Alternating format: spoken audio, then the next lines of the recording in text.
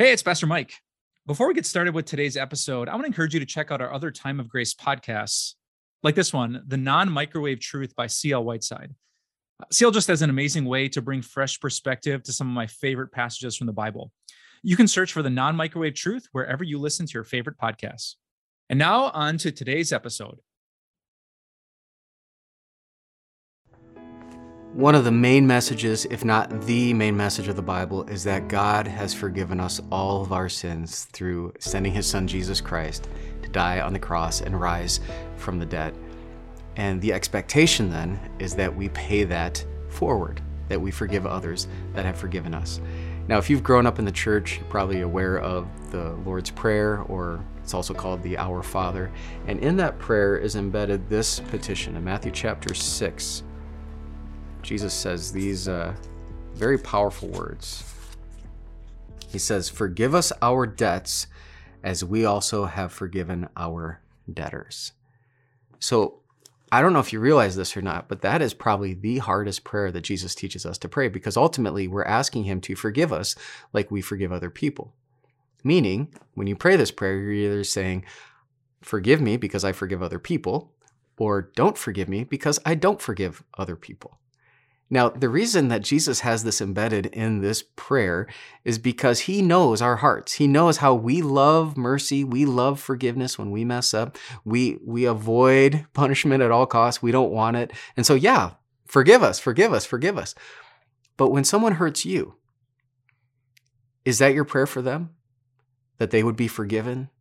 That you wouldn't be offended by how they've treated you? That you would let it slide? That you'd be merciful to them?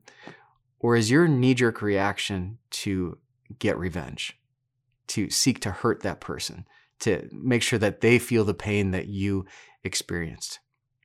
More often than not, we're not praying this prayer like we're supposed to pray it. And part of that, it's the reason that we don't like to forgive is sometimes we assume that, well, if I forgive them, then I'm just giving that person a license to hurt me again. Or maybe we assume that when we forgive that person, it's not going to change them anyway, so what's the point? Or maybe we're showing that we're weak and we're empowering them to come back and do whatever they did. Sometimes when we withhold forgiveness, what we're ultimately doing is holding that person in our debt. And we see this a lot in family dynamics where a parent is hurt by their child, and so they punish them by withholding good gifts and quality time, and they withhold favors from their children. When we withhold forgiveness from other people, we give ourselves the impression that we're the good guy and they're the bad guy. And maybe we convince ourselves that we are better than they are, and therefore God will love us and he'll forgive us because they're such evil, horrible people. Now, that seems logical. That seems practical. It seems like that's how the world should work, especially because some of you have been hurt in very bad ways, in ways that I couldn't even imagine. And yet Jesus does not mince words here. In fact, at the very end of the Lord's Prayer, he says this: "For if you forgive other people when they sin against you, your heavenly Father will also forgive you. But if you do not forgive others their sins, your Father will not forgive your sins." It's pretty clear. Now, I want to be very cautious here that we don't take God's word out of context. I don't want you thinking that, okay, that you have to forgive all these people and then God will ultimately forgive you. That's not how it works. You are already forgiven. You are already a child of God. But now the expectation is that you pay that forgiveness forward. And if you don't, then God will withdraw his forgiveness from you. Here's the point. Forgiven people forgive people. Forgiven people forgive people. That's our calling in life. And Jesus modeled this for us. When he was hanging on the cross, he had been beaten. He had been abused by his enemies. They had stripped him of his clothes. They were relentlessly yelling at him and calling him names. And at that moment, he could have called for divine justice upon these people. He could have asked God the Father to destroy them with lightning or hail or whatever. But what does he do? In that impossible moment, he prays for them. He says, "Father, forgive them because they don't know what they're doing." And in the same way, Jesus prays that prayer over us. By nature, we were enemies of God. You and I were against the Lord.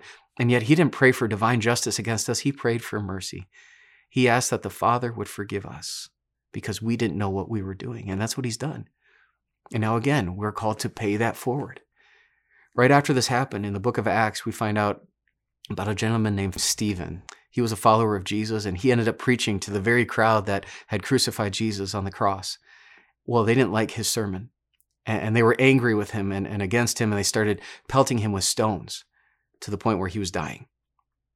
And he didn't pray for divine justice against his enemies. He looked up to heaven, and he said, Lord, please don't hold this sin against them. Why? Because Stephen knew how much the Lord had forgiven him. He knew how much he had had his sins forgiven, and so he was asking God to pay that forward. Back in high school, I read a book called The Hiding Place. It was written by a lady named Corrie ten Boom. She lived during World War II. And she and her family actually used their home to hide over 800 Jewish refugees to protect them from the Nazis. Well, eventually they were found out, arrested, and taken to concentration camps. There, her sister died, her father died, and thankfully she was eventually let go on a clerical error. But before that, she had seen atrocities and experienced atrocities no one should ever go through.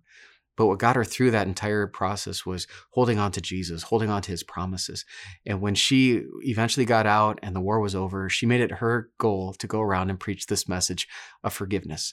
And she tells the story that when she was in Germany and she was talking to a small crowd, afterwards, this large gentleman approached her with his hand held out, a big smile on his face, and she recognized him immediately as one of the guards at the prison.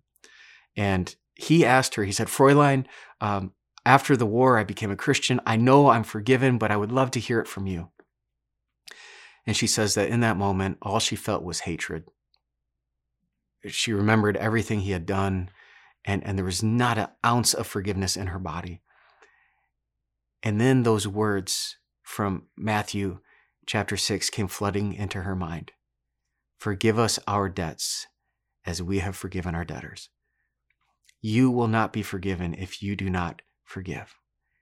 And she prayed in her mind. She said, Lord, I can't forgive him, but forgive him through me. And in that moment, she said something like electricity started to flow through her body. And not only did she reach out her hand, but she grabbed that man and gave him a bear hug. And in each other's arms, they wept as brothers and sisters in Christ. We are called by God as forgiven people to forgive people. And when you find that difficult, when you find that hard, pray that prayer that Corrie prayed. Lord, I can't, but you can through me. Let's pray. Heavenly Father, as your children, as part of your family, you've called us to do what seems impossible at times, to forgive other people when they've sinned against us. But Lord, we can only do the impossible because you've done that first and foremost for us, and now we ask that you do it through us, that whatever pains, whatever hurts that we've experienced, Lord, help us to have your heart for our enemies. In your name we pray. Amen.